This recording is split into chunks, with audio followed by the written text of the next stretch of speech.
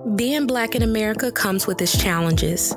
However, we understand that enlightenment through education is the oppressor's worst fear.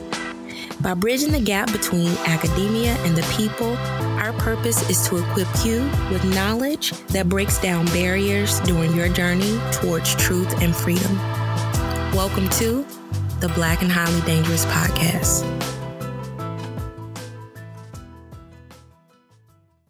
Yo, Dav, what's going on? What's going on? How's the past few weeks been this time? I know it's been a minute. It's been really good.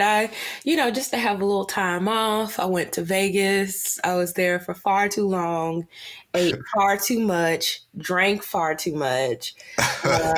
Thought I gained like 5 pounds, but actually I came back and I hadn't gained anything. I think it might be because I started lifting weights. I don't know, but yeah, I did a little bit too much, but I was cool when I got back home. And then I hopped right back on the bandwagon in terms of dieting and stuff. That's good. That always feels good when you can like splurge and while I have a good time and then step on a scale and still be left right where you left off. That's a very good feeling. Yeah, because I was afraid, very afraid. Oh, you better than me because I still haven't stepped on the scale. That's how afraid I am.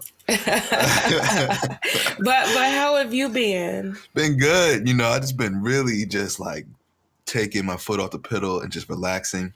I just been working out, and I just been watching so much TV shows. Like I don't even know. I watched like the second season of that, and I started the show The Expanse on Amazon. I watched like Kevin Hart's documentary. I just been watching a whole bunch of like random stuff, just like lounging around and chilling. Not doing too much. So that's been.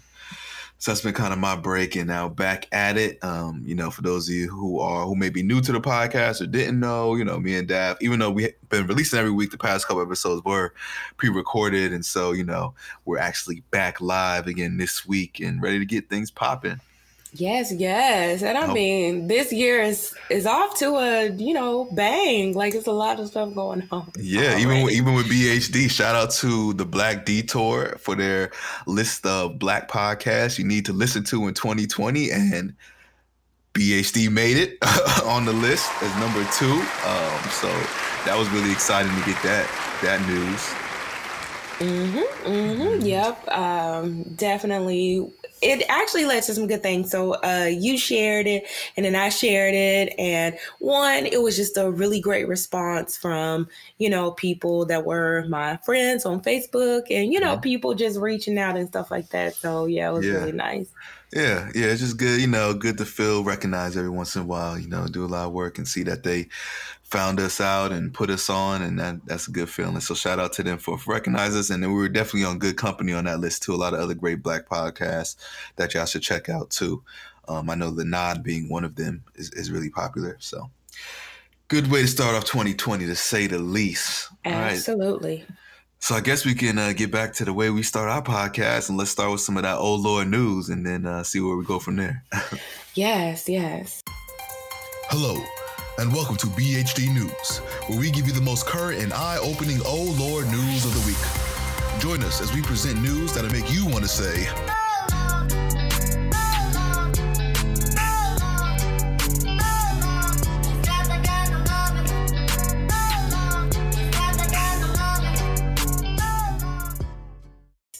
Okay, so not everybody's New Year started off all that great.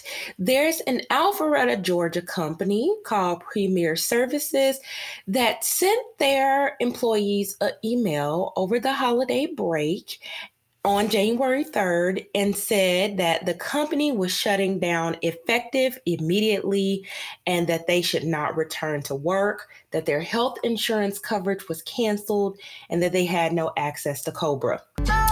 Since then, the company or the people that were over the company, they have not answered phone calls. They have not answered emails.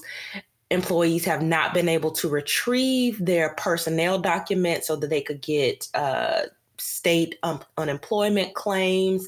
Even the news can't get in touch with them. So pretty big deal. And that kind of sucks because it was a mass layoff. And so employees are trying to see if they can sue because there's some federal law called the WARN Act, which requires a company in most cases to notify employees at least 60 days ahead of mass layoffs. So hopefully they can get that figured out because that sucks.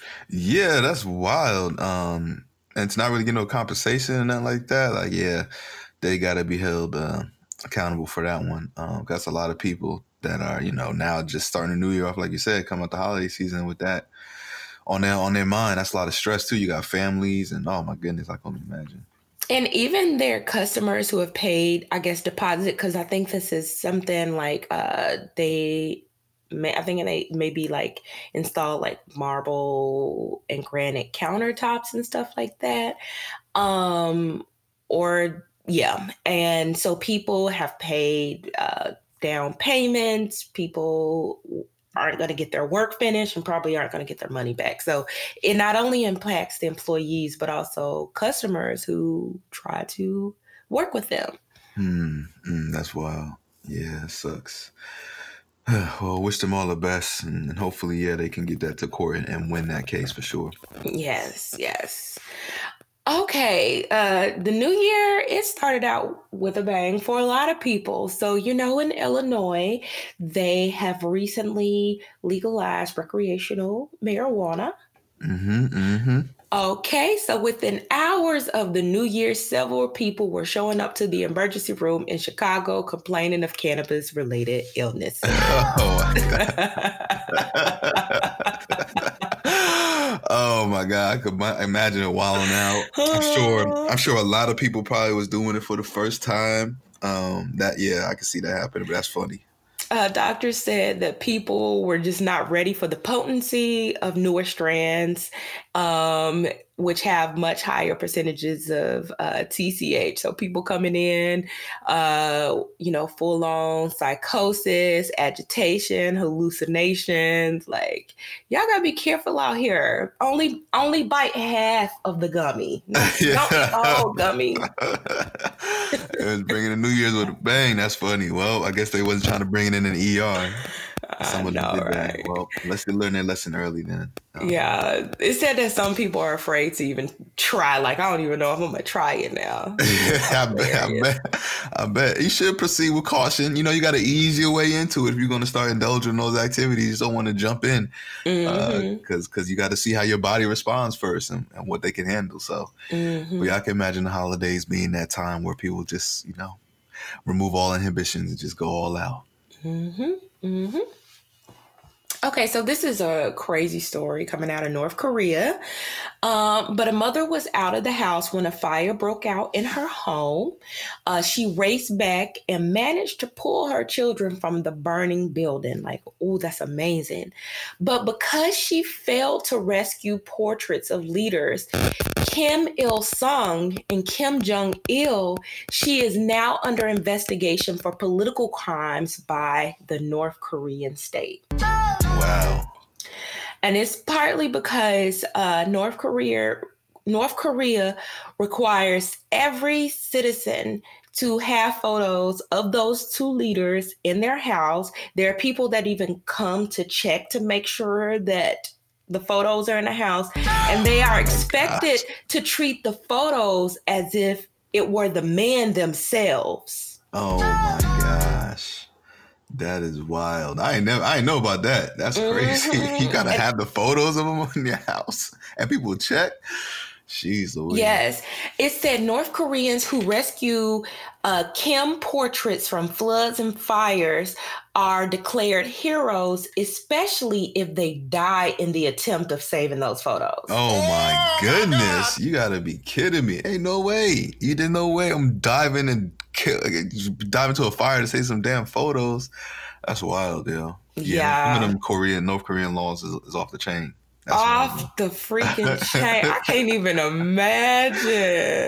Oh man, it really makes you think sometimes about just like just the a global world and how, just how different some policies are, how some things we take for granted in the US and just how some people are born in North Korea and have to stay there and adhere to these policies and these ridiculous standards. That is crazy, man. Yeah.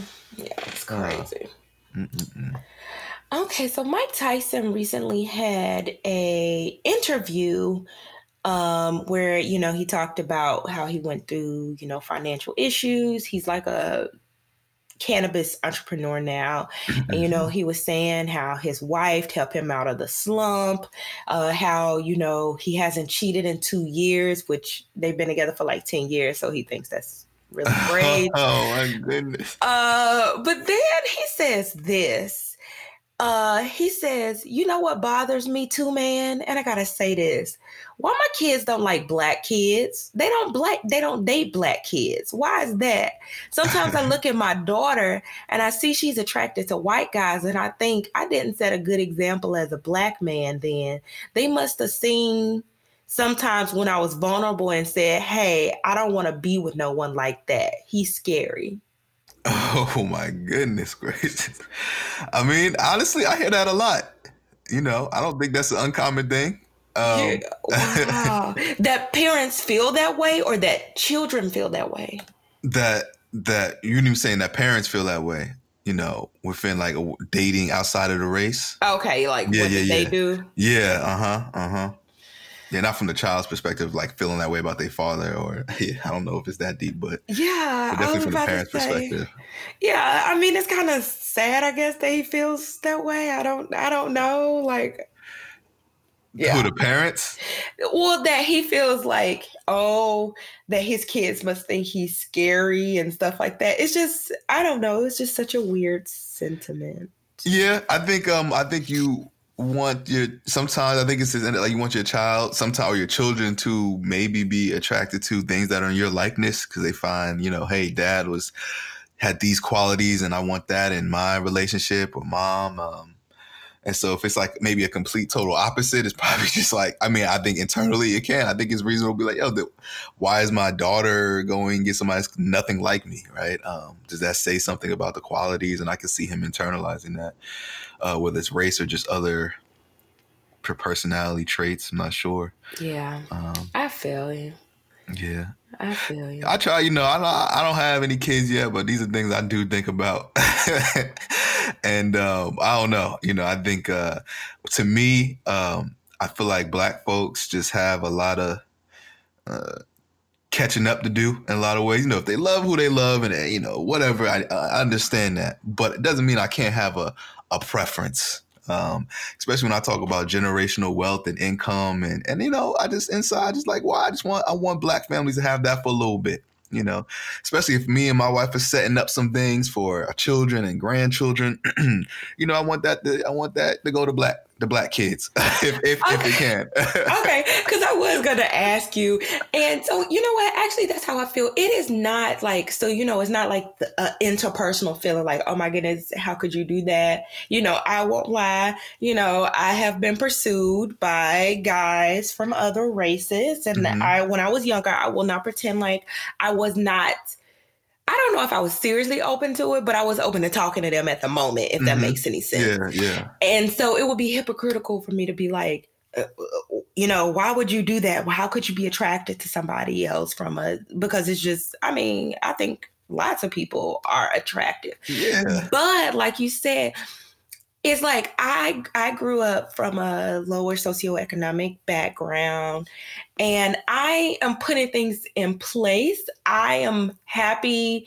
I don't have any children yet, but it feels good to potentially be able to raise Black children in a upper middle class household because I know that Black children need that. Mm-hmm. And so like you said, like if I'm setting things up, it's just the fact that I think the African American community could benefit from having more middle and upper middle class Yeah, for sure. Black people. And that's really what it is. It's not like a personal animus towards like any other race, or it's like, oh, y'all are icky because I don't feel that way. It's just, I think the Black community needs middle class households. Oh yeah. That's a very good distinction, and it's good that you made that clear, because I also piggyback that sentiment of, yeah, it's not about personal disdain for white folks or anybody of any other race. Like, I can't stand you, or even attractiveness. They're like attracted to people of all races. That has nothing to do with it. But yeah, I think it's just, to me, generationally, and how we've just, as Black folks, especially particularly in America, African Americans have been just ripped of that. Being able to have that kind of wealth and lineage passed down like white folks. And so actively pursuing that, in my eye, being proactive in that pursuit is okay. And your children are we can't control no matter how we feel, and they're going to do what they want. They're going to do what they want.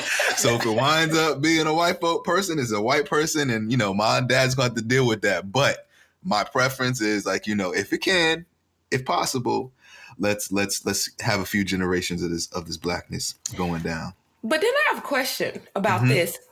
Are you saying because so I let people identify how they want to identify, and we're going to talk about this a little bit later anyway. So yeah, is it that, okay, what are you saying? Are like mixed people not?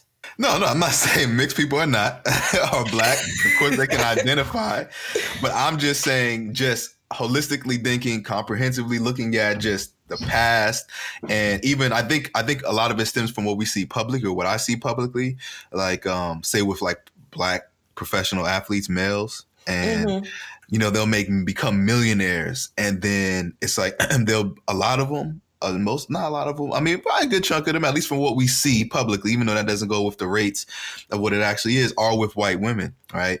And so it's just like, dang, like, so now her white family, gets a piece of that wealth, and they maybe already have some. And I just feel like I just would like to see Black folks fully indulge in, like, kind of like the buy Black mentality or Black business or Blackness. Is just like, what, if I'm going to accumulate this kind of lifestyle, at least I would like to prioritize first Black folks and Black families, right? It's not really about the children and the offspring per se. It's just about I feel like white folks coming in and dipping in the pie, and we ain't fully get to eat it all the way yet. And it's our first time having this pie. It's not that we can't share, but it's just like, let us enjoy this a little bit ourselves, and then open it up to make sure everybody else is fed. So yeah. And what's interesting is that, the people who wouldn't understand what we're saying and would run with this would probably be the first people to say, the Black community needs more 2-parent households. They need more of this. They need more of that. And I think I just want to make it clear that that's what this argument is about. Like, the same thing that people say the Black people need, 2-parent households, and, education is kind of like, if that's not in the community for long enough, then it just escapes, thinking about, I think we had a discussion a while ago about how following desegregation, or before desegregation, everybody in the Black community, they lived together. The wealthy people, middle class, upper middle class, lower income, they were all in the same neighborhoods. And so kids had a variety of people to look at and look up to. When desegregation happened, the people who could afford to moved out, and it left concentrated poverty in like certain neighborhoods and areas, because people often try to escape their communities when they've made it, because and so that's just what this is about. Like, I don't, we don't want we don't want the good escaping. Yeah. It's fine. It's fine, Dad. It's 2020. I think BHD, we can just talk how we feel sometimes, we don't gotta run through certain topics. And, honestly, that's just how I feel. I just know how people are, man. But I feel the same. Yeah, it's not gonna change the way how I feel, And like I said, when you have kids, things will change. I'm sure this is Terrell speaking before children and before they're older, and but right now I'm just like, yo, black all the way, let's go. But I'm not gonna force my children like, oh, they bring somebody that's not black and be like, what the hell are you doing? Get out of here. It's not that serious. But it's just, hey, mom and dad, we just have a certain idea, and will I guess my debate is like, will I be explicit in that with my children? I'm not sure yet. I'm not sure if I'm going to be like, hey, this is what we prefer. I may stay quiet about that and, be intentional in some of my efforts of hanging around in efforts and extracurricular activities and communities we hang out in. As far as what I want their comfort zone to be in, I definitely am going to make sure that they are very comfortable around black folks and black communities. And I will be intentional in my efforts in that. And then what that leads into in the future, that's on them. But they will, I don't want my kids just only feel, because especially if they're in a school that's majority white or whatever, I don't want them to be just comfortable around white folks. Like, nah, let's join a team or a club or something, or go to a church or whatever it is. They're going to be knowing and comfortable around their own kind. That's for sure. Yeah, that's the biggest, because I think that's what happens is, we get money. We want our kids to have the best. And unfortunately, when it comes to like the best schools, there's a direct correlation between, race and the school poverty levels, the school achievement levels, and et cetera like that. So when you have the money, when you have the resources, you often put your children in schools where they are one of the few. I mean, people like who they are around. That's just point blank. So I don't know if I would say anything either. And I definitely plan to give my children the best, but it is also important that, I make sure I cultivate in them an appreciation for their culture, make sure that they love the skin that they're in, love their hair. You get what I'm saying? Because it's not even also about who else they'll love, but in certain settings, you got to make sure that they are loving themselves if they are the only people in that setting. So. That's good. I know you had a couple more Lord stories, because I think we can also might as well just segue into you can the Loni Love situation. Yeah, I was about to say because it ain't no better segue than what we just been talking about. So with all this talking about black family, black love, etc. Recently Loni Love, who is one of the hosts on the talk show, the Real, the daytime talk show, and on this a couple of days ago, well, I guess this would be last week by the time this episode airs, Loni Love says that a lot of black men don't know how to have faithful relationships. So let's play a little bit of the clip here, and then we'll talk about it. In the black community, I want to, I don't speak for the black community, but I do think that a lot of black men, they really don't know how to have true, faithful relationships. They think because they have money, because they have power, that they can treat women any kind of way. Loni Love is saying things. And that is something we need to work on. We need to work on that money and power does not mean that you can just do whatever you want to do. I think sadly in so many cultures that is the whole machismo thing. Like that goes across the board. But I'm going to say... No, it's not across the board, because what is happening is that we are still dealing with the point of slavery. And we are descendants of slavery. And because our families were broken up, we still do not have an idea of how to have together families, because our families were broken up. Yes, and until we really from that perspective, I absolutely get it. Slavery, welfare reform in the 60s and 70s. Like, this is a long... So when you hear, because I want to say, when you hear Joe Budden say, he worked so hard, it's not a bad thing. He's saying, Kevin don't want to be poor no more.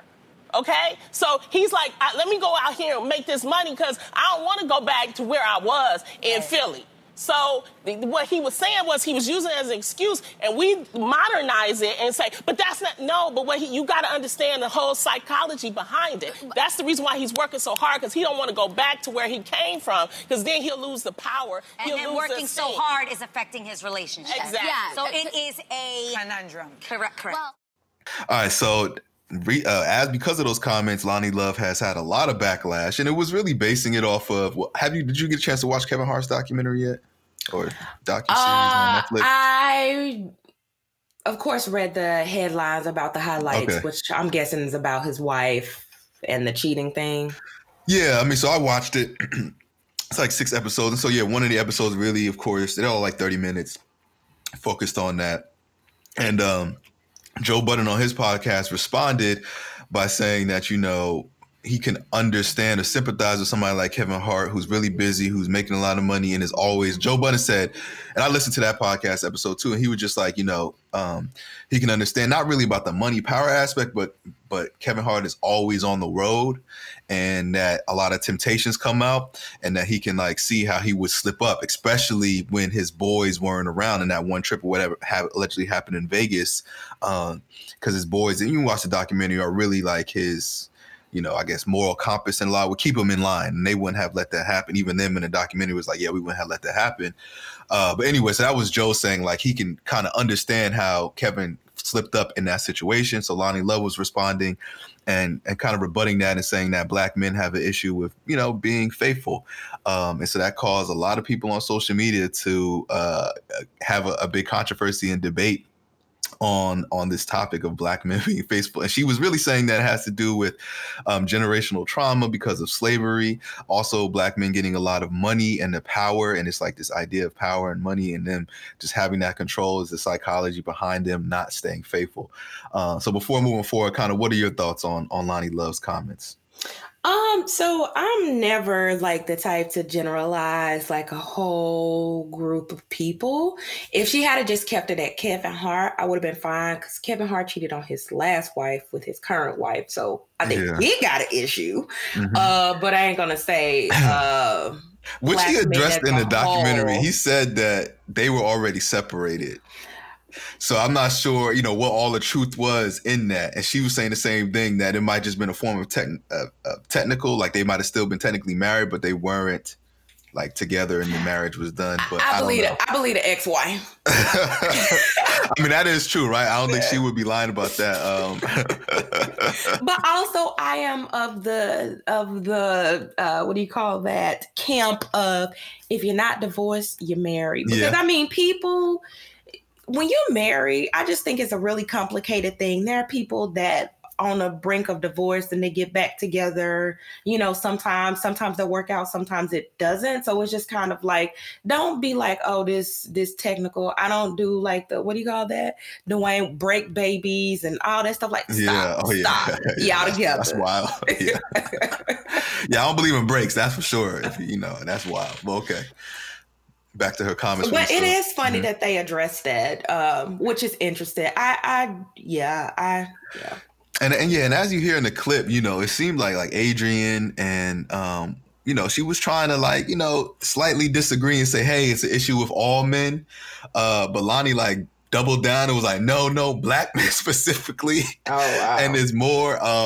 And so, I think, her co-hosts were trying to be like, hey, I think, you're being a little too off the deep end there, which is interesting too, because Lonnie Love is also dating a white man. I was about to say, I didn't think she was with a black guy. And I think that makes it worse. Keep your mouth closed. If you're not even dating in the race, don't be criticizing the opposite sex that you're not even dating. Yeah. So, is there, I don't know, some bitterness there? I'm not sure. It seemed like Amanda Seales was co-signing as well, because she recently is a permanent fixture on the show now too. Yeah. But she said that it had to do with some welfare reform in the 60s and 70s that play a role in this, etc. So, in typical BHD fashion, I wanted to see if there was some data to support what Lonnie Love was saying or not support it. And so before I get to the data, Dav, what do you think some of the findings may be? I guess when it comes to specifically marriage, and do you think there are racial differences between infidelity when it comes to, black men and white men? So in researcher fashion, it's like, I would want to know, is this self-reported data? Because one, I don't know how much I would believe it. Uh-huh. But if it's probably, I don't think the differences would be statistically significant. And if it is, it's probably like Black men self-reported cheating may be lower. So I don't know what. Okay. So I found one particular study that looked at, and this is from the Institute of Family Studies, which is a reputable source, and they actually used data from 2010 to 2016 from the GSS, the General Social Survey. And so for those of you who don't know, that's a survey that is widely used with a lot of data set that's widely used for a lot of social science research. And so it also comes from, I guess, again, a more reputable source as well. But most of the GSS, I think you are correct, right, I think it would be self-reported data, right? They hand the survey out. So again, from the Institute of Family Studies, they were looking at, first they look at things in general, looking at who is more likely to cheat, men or women. And actually they found that men are more likely to report cheating behaviors. 20% of men compared to 13% of women said that they have had sex with someone outside, someone outside of their spouse during their marriage. I don't think that surprises you, Daph. It didn't surprise me much either. It doesn't surprise me. But you know what? The fact that they only listed the cheating as sex, that is true. I think if they broaden the definition, maybe they'll emotional cheating, infidelity, or other kind of things. Yeah. I think that can be true. It says that, both infidelity for both men and women do increase during the Middle Ages, usually around 30 to 34, those ages. So that's worrisome because that's the kind of age group I'm in now. I'm like, what's going on there? A little crisis. Something, I don't know. Trying to get that old thing back. You don't feel like you're in your 20s no more. Probably. I always talk about the midlife crisis, but I think there might be like a 30, I guess I don't know what would that be, a tri-life crisis, something like that. I'm just throwing something out there. A third life crisis. Okay, so getting into the demographics of cheating behavior of between men and women, but also looking at racial differences. And so we find here, is this the one I'm looking for? Okay, so there are racial differences between whites, blacks, and Hispanics. I'm looking at if they've ever been or have done infidelity. And what we found here is that it says that among men, okay, the group with the highest rate of reported infidelity due to sex is Black men. Brothers, I tried to give you the benefit of it. It says among men, the highest rate is 28% reported of Black men reported that they had sex with someone other than their spouse, compared to 20% of white men and 16% of Hispanic men. So just by this one study alone, again, you can't super overgeneralize with it, but they do look at a 6-year period, and it's the GSS, and it's from the Institute of Family Studies. The rates of self-reported cheating are higher for Black men compared to other races. Is it just that Black men are more honest? I don't know, but that is what is being said. So going back to Loni Love's comments, is there some truth? Possibly. And these are just, descriptive data. So there wasn't any kind of analysis run with any kind of models to see if there were statistical differences. So that's also worth mentioning. If they were trying to run this with any kind of dependent variables, we might see that it might not be statistically significant. But just looking at numerically who has just reported higher rates of cheating, it has been Black men compared to other groups. So. Sorry, fellas. Get your lives together. Oh man, yeah. So I don't know. So even though this is what we do here, even though the data may not support how we feel, I too thought it was pretty much going to be similar across all groups. Because I think men are men. I don't think race is going to play too much of a role in that. But looking at another study that came out that was kind of looking at just growing racial and ethnic divide in U.S. marriage patterns. And this was conducted, it was in a Future Child article. I think, let me make sure I get it right. The Future of Children Center for the Future of Children. They did this article, came out in 2015, and they were kind of just trying to break down issues within the Black and white marriage gap rates. And they found that, overall that, really, it seems that Black women, and this kind of goes, I think, to Loni Love's point, and I think we kind of discussed this in this podcast and, somewhat general knowledge, but, Black women really, compared to all the groups, have a really tough time finding marriage partners, especially when compared to white women. And a lot of it has to do with a lot of what they did say is that there's no one theory or explanation to find out why, there's a lot of instability in Black marriages. There's a lot of factors that come into role. One of the biggest has to do with economic reasons, because Black folks are not as strong economically or in socioeconomic status as white folks. That creates a lot of, it's harder, it's less likely to get married, and already create a lot of marital discord compared to other groups that are not in those statuses. And because Black folks are more likely to be, that can contribute to a lot of it. Also, Black men, be involved in the criminal justice system. And it says overall, generally, women like to marry with folks who have the same educational value, not value, but attainment. And so that's true for both Black and white women, but white women have a higher, dating pool in that regard than Black women, because Black women are exceeding men when it comes to education levels and stuff like that. So that already lessens the pool, tied with economic issues, tied with the criminal justice, et cetera, which just creates a lot of, all these other variables create a lot of discord as far as what may lead to marital instability. Yeah. Not really, they didn't really talk about infidelity, but they were really just talking about issues of, why marriage rates are so much lower than in Black families than whites. Yeah, I can see that. I wonder how that's going to work, though, because one, there's a trend of just women getting more educational attainment than men in general, or more like post-secondary education than men in general. I wonder how that's going to affect it even more, because that is a trend that I, continue to, I think we'll continue to see. So, Yeah, it says, yeah, it does say that. It says among both Blacks and whites in the U.S., young women tend to be more educated than young men. But there hasn't been a difference. It hasn't affected white women. It's affected Black women more than white women. I think it's largely because Black men, there's less Black men available than white men available. So it might just be a basic numerical game there. Yeah. Yeah, so it hasn't been the same effect for all of them. That's to say. So yeah, that's Loni Love's comments. I guess the sad truth is, at least self-reported data, that she might be on to something, even though people may not want to hear it. Of course, the source of where it's coming from and who she's choosing to date, et cetera, definitely throws a wrench in kind of how it is conveyed, and how many people will be willing to accept it.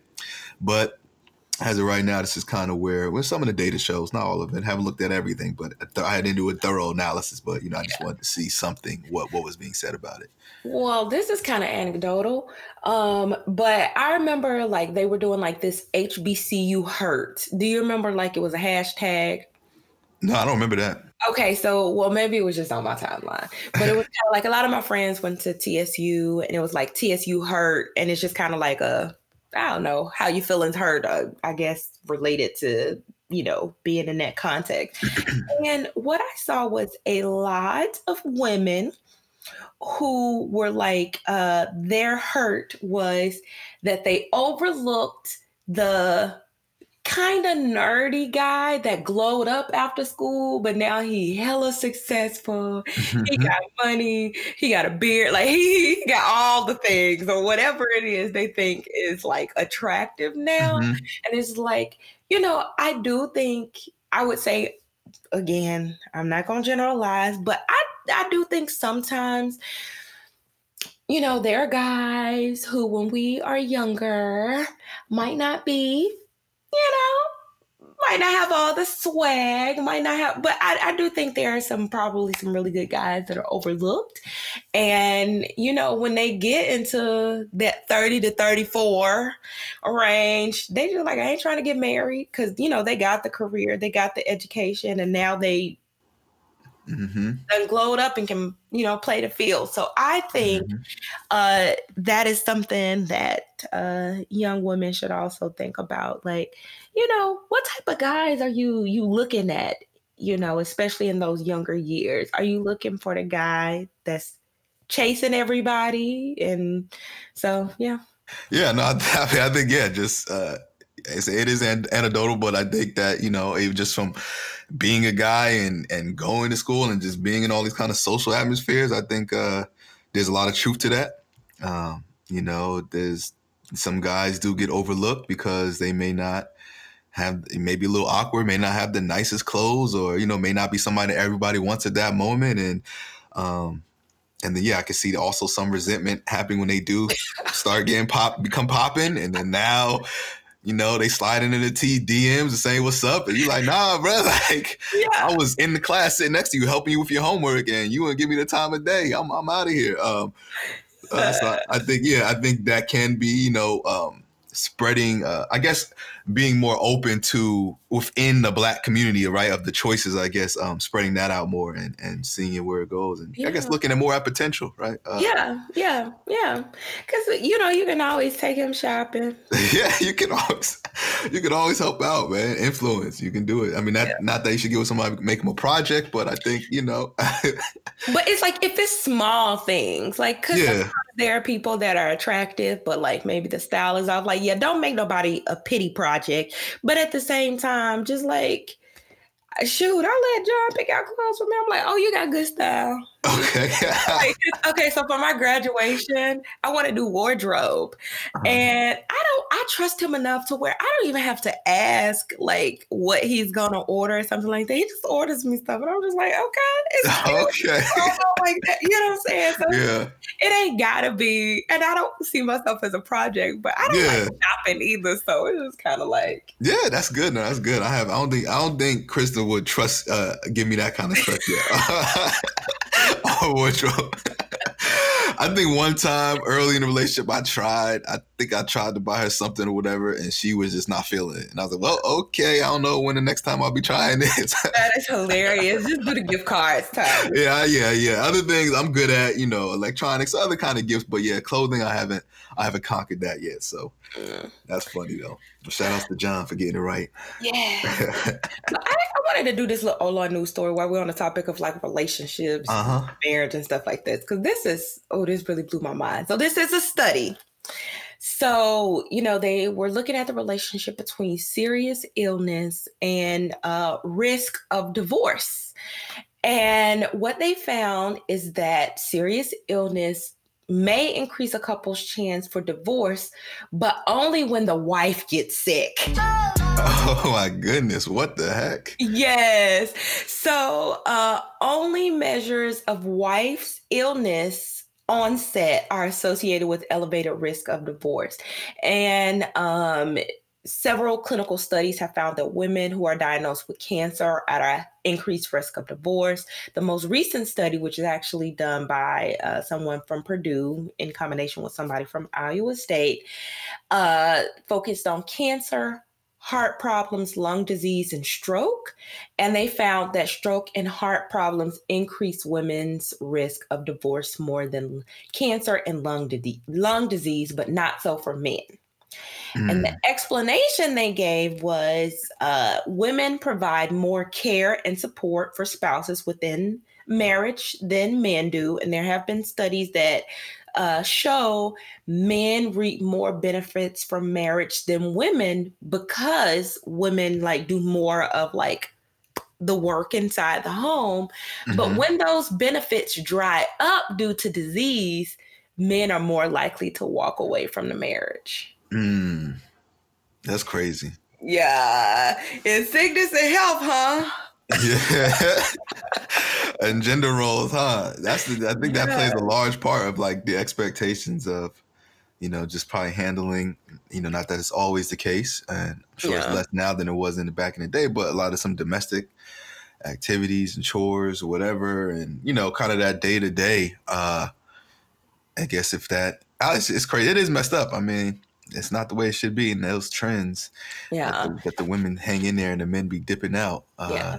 But it's like, if your perception of like, this was a good marriage because all of these great things were happening around me and then they stop, then I guess your perception of that marriage all of a sudden is like, yo, why am I doing this? Like, I'm not getting anything out of this.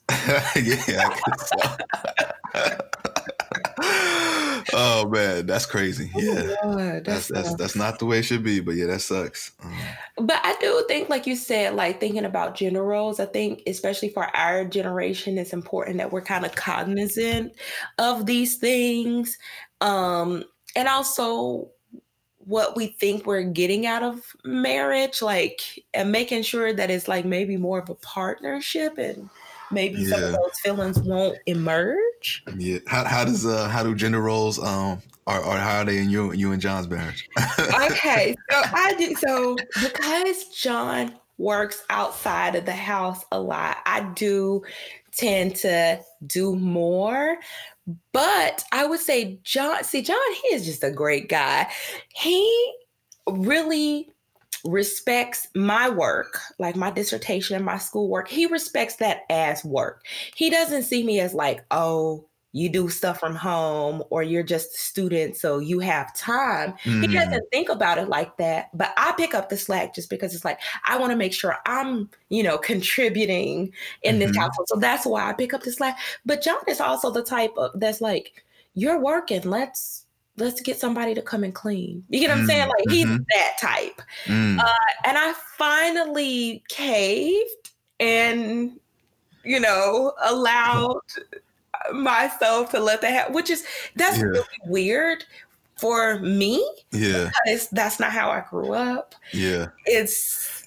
But also it's nice because one, it forces me to keep things tidy because like somebody else can't come in and do like deep stuff if the house is a mess. Yeah. So it's just kind of like, it's not like a maid or anything. They're like these little services. People that are just like clean up the kitchen and stuff like that. But your house got to be in order for them to do it. So it's like, it's positive on both ends. But because he doesn't have the time to help out, he's willing to get help. Yeah, no, that makes sense, and I'm with it. Shoot, I'm with it. That's why I come clean up. Oh my gosh, have you done it before? No, I haven't done it yet, and that's something I've certainly thought about, and probably will dibble and dabble in, hopefully in the future. Because I just feel like, especially once I get a house, and you got kids and you just start hustling, bustling, kids, activities, you work, she working. It's just like, yo, I ain't trying to clean this weekend. Let's get somebody in here to do this right quick while we at the game or something, or, whatever it is. So that's something I definitely won't shy away from. But right now, we just got an apartment, whatever. I ain't tripping about it. Yeah. But I think that's the point. I think why it was partly important for us is because I travel a lot. So, if I'm away from home for a little bit too long, it ain't gonna be right. But it's also funny because if I come back home, I remember coming back home one time and it was like spick and span. I was just like, I said, John, who cleaned up this place? You did not do this. He's like, why are you worried about it? I got it clean. I'm like, you did not do this. So it's just kind of like, I travel a lot. So that it also helps in that regard because things would just get out of control. Yeah. No, for sure. That's what's up. Yeah, I feel like, me and Kristen, I feel like it's funny because I guess my dad, watching him grow up, and he was super what's the word? I don't know, hyper masculine, machismo. I mean, he was in the military, you know what I mean? He grew up in the hood, so he just super like me man kind of growing up, super disciplined. But the funny thing about that is that he did most of the domestic chores at home and loved doing. Like, he would cook, he would clean dishes, wash clothes, vacuum the house on the weekends, get up, make me and my brothers do it. So I think I was raised in the house where I very early on understood that your masculinity isn't attached to keeping your house clean. And so so in this house, and me and Kristen, I do a lot of the domestic stuff. You know what I mean? I clean, I do the dishes, I cook. Kristen probably cooks a little bit more than me. But I also do a good share of it. But as far as the cleaning, the cooking, taking out the dog, washing it, taking out the trash, all that kind of stuff, I do the good good chunk of that. And again, similar to what you said, she works a 9 to 5. I'm home a lot more than she is too. So it just makes it a little easier for me to do it too. But I don't have an issue doing it in my contributions. So it's cool. So I guess, yeah. So, this day and age a little differently. And Jazz still kicking? Jazz still kicking. How old is Jazz now? 12 years old. Yo. Still good. Still kicking. Got a lot of life left. She just be lounging around, hanging in there. For those of you who don't know, Jazz, my dog. Don't want you to think I'm talking about like a person or something like that. Yeah. Oh, yeah. Like your grandma or something. Yeah. Yeah. So it's all good. I guess kind of going along that, I want to talk a little bit about an article I saw because it is the new year. So everybody be that new year, new me hashtag. And one of the new things they try to do when they talk about the new me part, kind of what you talked about, right? Eating habits and what's going to get you into trouble.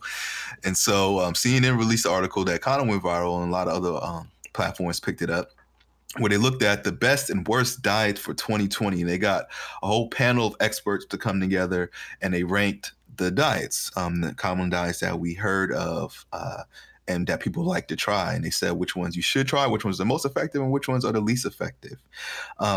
So I guess I'll start with the one that is the most effective. And what do you think? First of all, what do you think would be the most effective diet? I think what they would say is one that is a good balance of all the different macronutrients. Okay. So heading on, the Mediterranean diet was their number one ranked. Okay. By the judges, by the experts, mainly because it is majority plant-based, a lot of vegetables included, a lot of plant-based cooking, and they eat a good amount of fish as well. But so that good mixture makes it. But what they say is also the best is because of the sustainability, because of the social element that can be incorporated with it, because you're still allowed to drink, you still have fun. So it's like you can still eat socially and people enjoy the food and also still indulge in things like red wine, etc., and have a good time. Whereas most of the time, sometimes people have diets and it makes you like socially isolated in a way. Like, no, I can't eat that. Or no, I don't want to go to this bar because they don't have any salad. You know what I'm saying? And with a Mediterranean diet, you're still likely to find things that fit within the diet in almost all types of settings, and you can still enjoy glasses of wine and stuff like that. So that's one of the reasons that diet went up, because of also the social element of sustainability, which was important. I didn't think that was going to be the first one, but they said that works. And then right behind that, which they said were top honors, which was the DASH diet and flexitarian diet, which were tied for second. And the DASH diet is usually used for people who have high blood pressure. So it's to lower blood pressure. You just eat a lot more fruits and veggies, and you low fat dairy products. And then the flexitarian, which is I think what me and Kristen are when I was reading this. They said you primarily eat plant-based diet, and then occasionally you eat meat. Right. So Kristen and I, when we, maybe go on vacation or we go somewhere, it's like a cuisine, we're not going to limit ourselves. We're going to try it out. But for the most part, when we cook during the week and stuff like that, it's plant-based.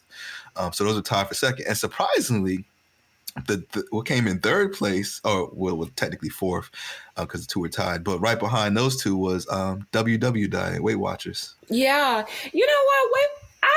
I've heard great things about Weight Watchers, and it just really seems to just keep kicking. Like, it's been around since I was a child. And do you know, she plays, her name is like Tamara Mann or something like that. She plays in the Tyler Perry plays. I think so. She's Mr. Brown's wife. I think so. If I've seen her, I think I know you're talking about. Yeah. Well, she has lost a lot of weight, and then I found out she is on Weight Watchers, and I think she's one of their spokespeople now, and she lost a lot of weight. Yeah. Yeah. It was really good.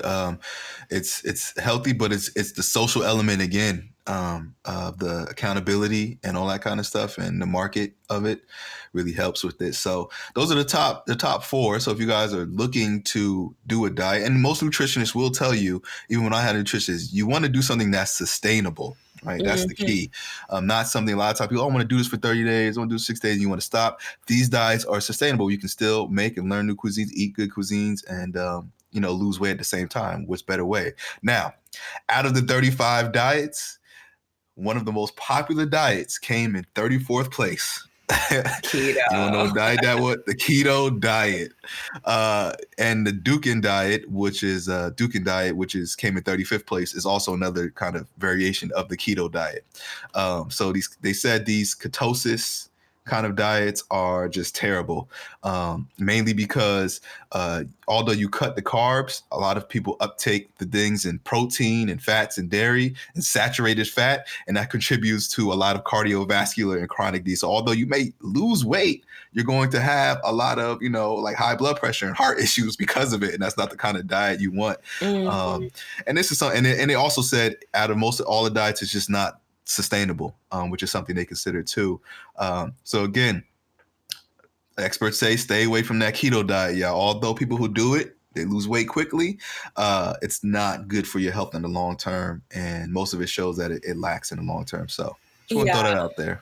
Yeah, I just feel like it is, like you said, it's not sustainable. Like I've used it when I needed to like fit in something like in a couple weeks and just like do it like that, but I couldn't do it longer than that. And also in those first couple weeks, it's only water weight anyway. Yeah, it's pretty much to get rid of. But that's why it's like, okay, I used it because I needed to fit in something, but I knew it wasn't going to be sustained. So yeah. So just want to throw that out there for y'all who's thinking about diets and trying to get healthy. Do the right diets. Do the right diets, y'all. And if you've been listening, then plant-based diets will actually help with our climate, y'all. Also true. So do it. About that last week. It covers a lot. The diet, the next generations, your heart, your health, all that good stuff, blood pressure. The plant's the way to go for sure. My brother just started taking that more seriously in the new year and asking for a lot of advice. So I'm glad he's finally jumped on board because it's been taking me years to get that man to eat some vegetables. Yeah. All right. Okay, so we've been on the topic of love and marriage and all that stuff like that.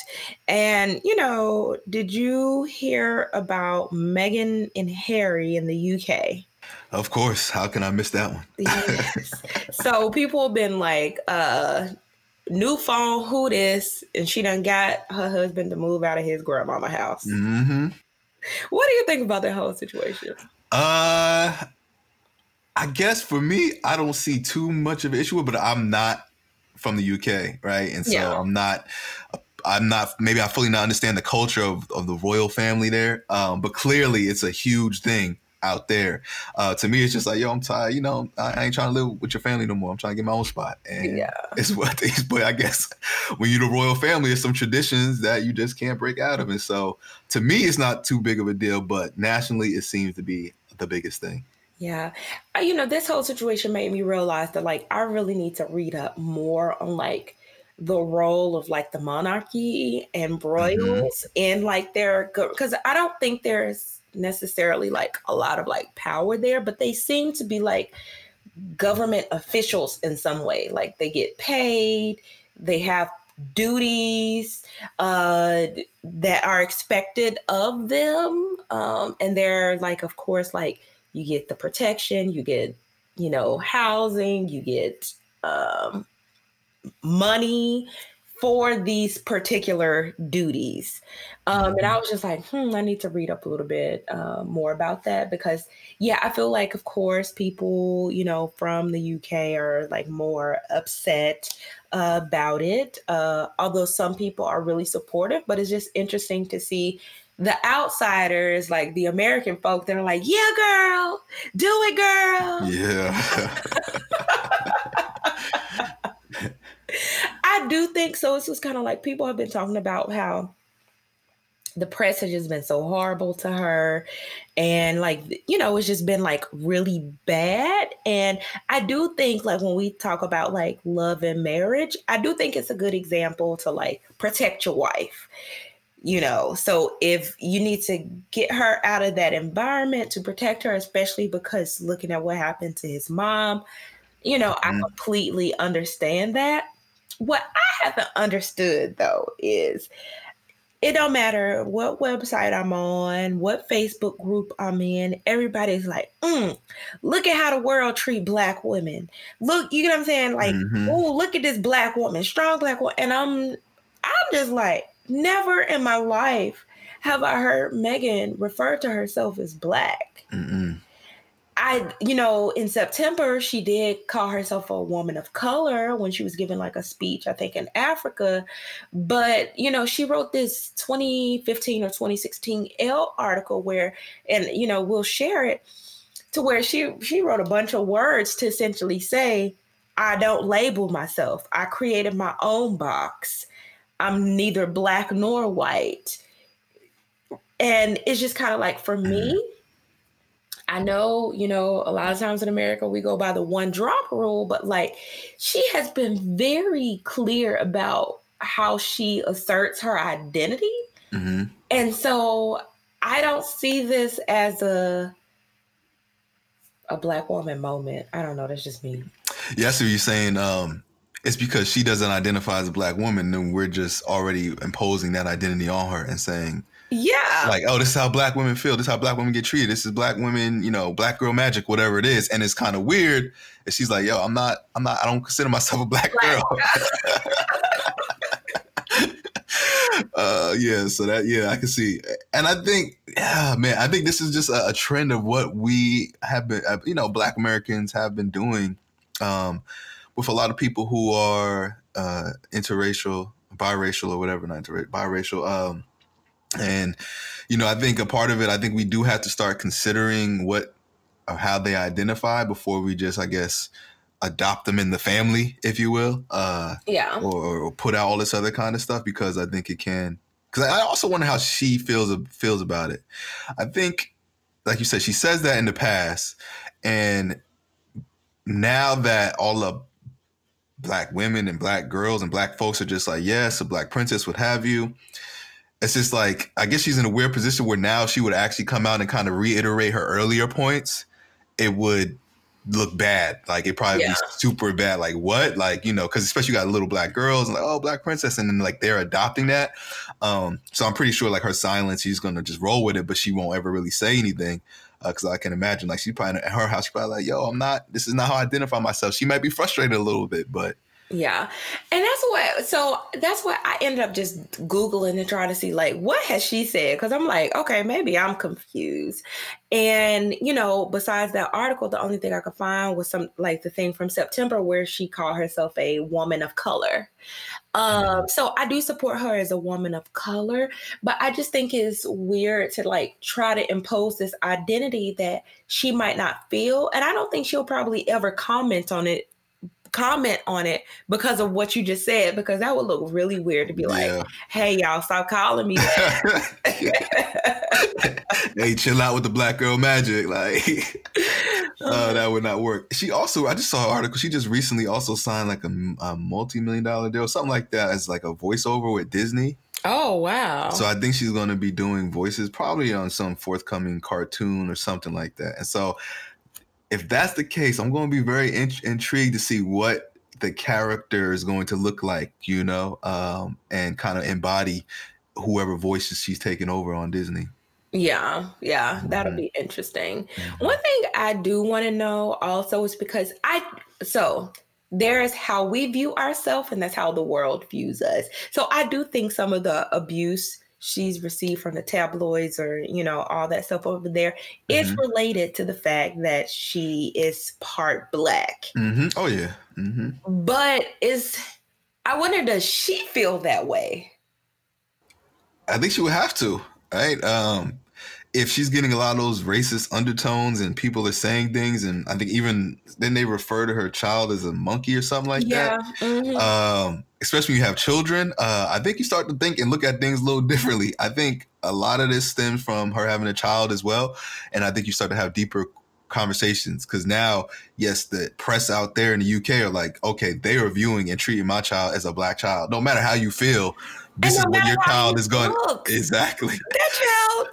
I was just like, you got to be real right, because I guess that one drop really mattered to you because that baby. Yes, that baby at least 3 parts white. Like, it's So I can only imagine, phenotypically what the appearance is, and they're still out there doing these racist undertones to that a white looking child. And so she's escaping. I don't know. I understand why. I don't gotta be subjected to this and taking my man and we out, and now y'all got to deal with this. It's gonna be interesting to see, but Meghan Markle still in the headlines, man. We'll see what it's like when they get to the States now. Yeah. And how she operates and navigates, and definitely a very more not more racialized, but racialized spaces where it's you're either black or white, and if she tries to maintain that middle ground, will she be able to do that? Yes, will she be able to? We'll watch the Chronicles. I guess I talk about in the article that was posted on the Facebook page talking about millennials really quickly. And this article came out again on CNN saying that many millennials are worse off than their parents. And this is the first time in American history that this has happened. It's just called, millennials are considered people who are, and this is important because I think people who are married, born between the years of 1981 and 1996. So you would be considered a millennial. So a lot of the new folks, I think, if you're after 1996 are not millennial, but a lot of them are still being classified as like millennials, like like the 20-year-olds and all that kind of stuff. Of millennial, yeah. They're born in 2000. They're not millennial anymore. So I think we need to be more careful of like who we're saying are millennials, because now they're the next generation after us, and so they're not fully, we're the millennials. We're the millennials. Yes. And so, so what they've been finding is that the U.S. economy is not supporting this kind of occupational status that generations before us were able to have. And particularly, especially black millennials, we're actually way more likely to have more likely. We have lower home ownership rates than previous generations as well. So we actually owning less homes as black millennials than other black generations before us, which is crazy in a lot of ways, because we're probably also some of the most educated, but also not reaping those economic benefits. So only half of millennials are earning more than their parents did at their age. So 50% of millennials are only earning what their parents did. So if you're like, I'm 32, 50% of us are earning what our parents earned when they were 32 years old, which is, and think of the inflation, in 32 years of like, my parents, whenever they had me, when they were 32, now, and still people are making less than that. That's a bit crazy. But some of the biggest proponents, the rising costs in housing and also college debt, are just really crippling millennials, which makes it really hard for us to. First-time home buyers are getting older, where the average age of getting your first home is 33 years old. And I'm like, that's probably about to be me. And it used to be 30, 31 years old. Same thing with marriage, getting married later, probably for economic reasons.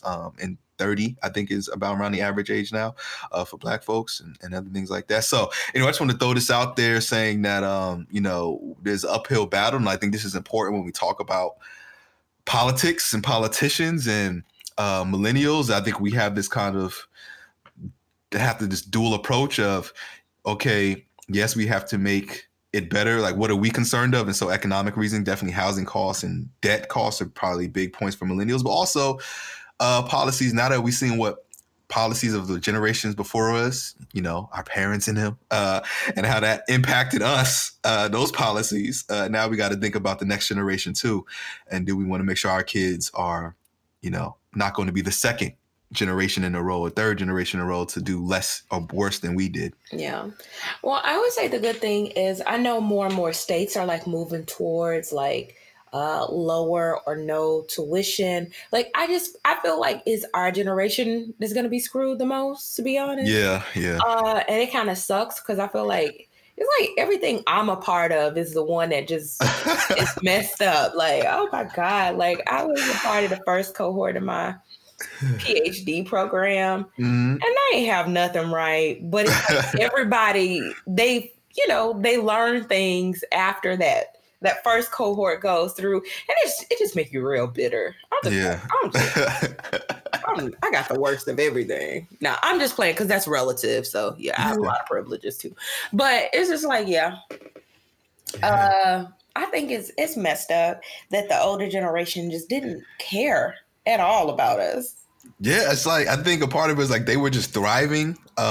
And I don't know. I guess maybe they just started doing we're so good we can afford some of these other policies or because we all have money now, so maybe we all should get taxed less. So I don't know what it was, but it's a note of caution for us and the future generations is keep thinking about that next generation when you're doing you're voting and trying to get policies and advocating or whatever. Because we are really in the grind, man. Mm-hmm. These loans and even like I said, we trying to get a house and just looking at the market, property tax stuff. Like like how do people thrive? But then when you look at it in relative, a lens back in the day, it wasn't that hard as hard as it is now to try to get a home and keep up with all these costs and balance debt on top of that.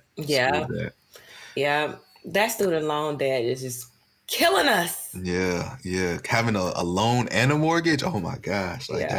It's a lot. It is a lot. So we can, we should get rid of this debt somehow. And then you'll see all of a sudden a booming millennial class. And that's what it's just like. Why don't more people support it? Like this would be good for the economy. Yeah, but we are. This is where we are. Anything else on your end? I know the debates by the time this episode airs would have aired last night. So naturally we'll talk about that next week's episode, what we took away. I know everybody's talking about how there's no diversity in this debate, and this one will be in Iowa.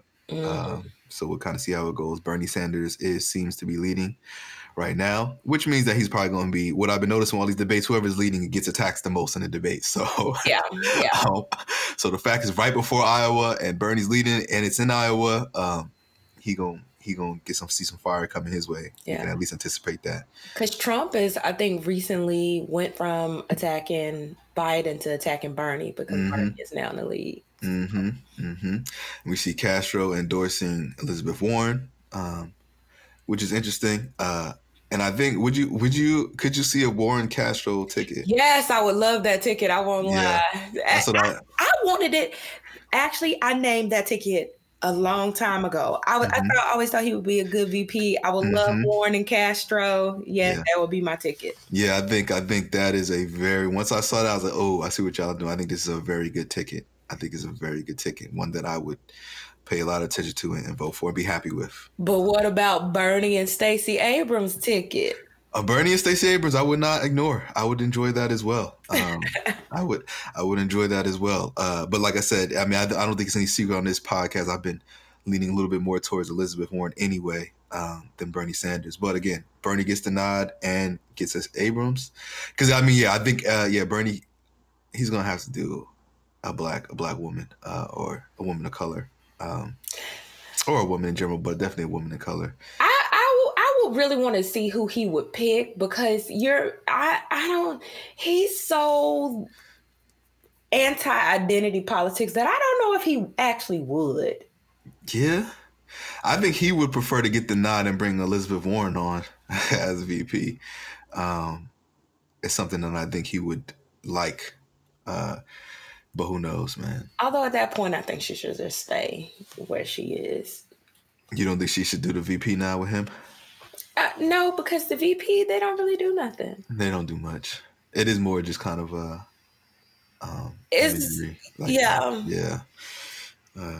So yeah, I think seeing Warren Castro ticket, I like that, man. I like that. So I would embrace that. So we'll see how that goes. First Warren. When is Iowa exactly? When is that? Is it February or soon? Right? Let's see. Iowa caucus. Let's look. February 3rd. February 3rd. Okay. So coming up. So we'll keep an eye on that. That's going to be a big one to watch, and we'll definitely talk about it here on BHD. Quick other little story. Oprah stepping down from that doc she was doing on Russell Simmons, Me Too doc. which is interesting because she has received a lot of backlash for really being a proponent of attacking Black men when it comes to sexual assault cases and not really going after white culprits like a Harvey Weinstein-esque. So there was a lot of backlash on that. And it seems that she has stepped down from the making of that. She, in a statement she released, she says she fully supports, all women and who are victims, etc. But she just felt that at this time it seems like the best thing to do. And she's trying to save face a little bit. I think she had to, because it just looks bad. Image wise, I'm sure her PR team was all in here like, listen, this just does not look good. You are coming after this person when you don't have to. It's like, yeah, you're going out of your way to be like, all right, I'm gonna throw some money and produce this on Russell Simmons. Like, why you gotta be the one, Oprah? It's not that it can't happen, but it's like, maybe target somebody else or get some other stories out there. Yeah. Also interesting, Harvey Weinstein has been charged in Los Angeles in connection with allegedly sexually assaulting 2 women. So that was recent news, which I saw some people posting about it. But it's funny because somebody had a status that was like, she used the N-word, said don't know about Weinstein and Catholic priest documentaries because they ain't on BET. I think people watch certain channels, and just keep up with certain news. But if you have the platform, you can do, like, if you have a platform that everybody watches, you could have more balanced coverage. I've seen those images of Harvey Weinstein walking in with his walker to the courthouse. You seen them? Yeah, I saw that. I said, bruh, I see what you're trying to do here, man. Get that little sympathetic vote in the public eye. Like, oh, I'm this old, man. I can do no wrong, but nah, bro, you guys to get punished for what you've done, allegedly have done. All right. Anything else on the docket? I mean, just pray that this whole Iran thing. Oh yeah. Yeah, Trump, man, out here wilding. I'm sure all of you know by now, Trump has assassinated, took out one of Iran's second in command, and he took him out in Iraq with a droid strike. And Iran officials and leadership, of course, and citizens were very upset about this and said they're going to retaliate harshly against America. And, there's been a lot of, tension over there. We're sending troops over there, which is really sad. Just seeing, I mean, you saw all the jokes, I'm sure, on Twitter. I mean, those were funny. But the reality is that real lives of real people are being, our lives are at stake because of these decisions of this president. And a lot of intent is like, is he doing it because trying to turn away from impeachment? Probably. But, he's had tensions with Iran, but I think the timing of it was trying to, because if you do this, if we do start a war, you can't be impeached, right? A president can't be impeached during wartime. And, we see wartime presidents always get reelected. So in Trump's interest, it makes the most sense to try to instigate something with somebody because it works out in his favor ultimately. Yeah. And also, seeing all those old tweets where he was saying, oh, Obama will, start a war with Iran to get reelected, and then he did the same thing. But then there was also this Washington Post and the Wall Street Journal that essentially asserted that it was related to like the impeachment. It was, so he assassinated this general to curry favor with certain GOP senators for his impeachment trial. And that was reported on multiple credible news outlets that, even if it wasn't starting a war, it's some backroom deals going on. But see, I was worried because Iran, they say they accidentally did it, just shot a Ukrainian, civilian passenger plane down, and like, how is that going to play into all of this? Because Iran done pissed everybody else off. They made a lot of people mad with that one. Yeah. So. And the fact is that they were also, trying to hide it. Yeah. You know, they wouldn't let anybody see the black box. They were saying, you know, they're going to investigate themselves, and, you know, which I think raised a lot of red flags. Like, bro, why you not letting us see the black box? Like, let's see what's going on here, because they knew what they had done. And then they found out, so that also makes it look worse. I don't know why they would do that. I don't know what the like. Why, like, it's a regular plane leaving. What the heck? But it might. I don't know. Maybe they had the defense systems activated and it was just shooting things down, coming down. I don't know. I don't know. They said it was the plane was accidentally hit by a human error. But I don't know. Oh, so that means somebody pulled the trigger on that. Okay. Oh, yeah, that's sad, man. Innocent lives. Cause some mistake like that was like 100 and some odds, 130 something odd lives, man. And actually, a San Diego doctoral student and her sister and their physician mom was actually on the plane. Yeah. Yeah, you got to be careful what's going on, and you know, and one of these things that you know, I've thought about as I was seeing all the imagery is, you know, Trump took out General, what is it, Qasem Soleimani. You know, even though like the difference in narratives, I guess, of like bad people and bad guys. I think we got to, you know, as a nation, people just got to start being careful of that. Because I think the U.S., you know, of course, we're going to justify anything that we do. And I'm not saying that this person is completely clean. He probably has done some egregious things. But also American generals and American, you know, we've also done egregious things, which is a reason why a lot of countries don't like us, especially in the Middle East. It's not like we're like the, you know, heroes as we try to portray ourselves. But more importantly, when I was looking at the imagery of like his funeral procession and stuff like that, and just like the thousands upon thousands of like citizens out there like crying and being supportive, I'm like, you know what, even if this person was as bad as they say they were, would we see this kind of emotional reaction, you know? And I just find that hard to believe that would be the case, of that kind of emotional outpour of someone who's passed away. So I don't know. I just my words of caution, just like be careful of how we consume, of how they portray other folks. A lot of times it's just like economic incentives, because this guy was accused of like, there's like a strait out there where like I think 22 million tons of oil is passed through every day. And that he was a part of, I think in the spring or sometime early 2019, of like attacking some of these and destroying a couple of those like crater ships of the oil. And when you do that, it raises oil prices. And so that's one of their tactics to like mess with the U.S. and other allies, is messing with the oil transition in those straits. And so I think a lot of stuff in the Middle East has to do with that. When it comes to that and why we do certain things, it's not just for like how they're running their country. It's like, oh no, how you're messing up our money, usually with our capitalist society. And that would make sense if it was something, if this is somehow a favor for some senators, there's some money involved. With that oil over there, for sure. It would not surprise me getting some kind of kickback or making things worse. And I find it contradictory too, hypocritical. Like a lot of Trump supporters are also pro-military.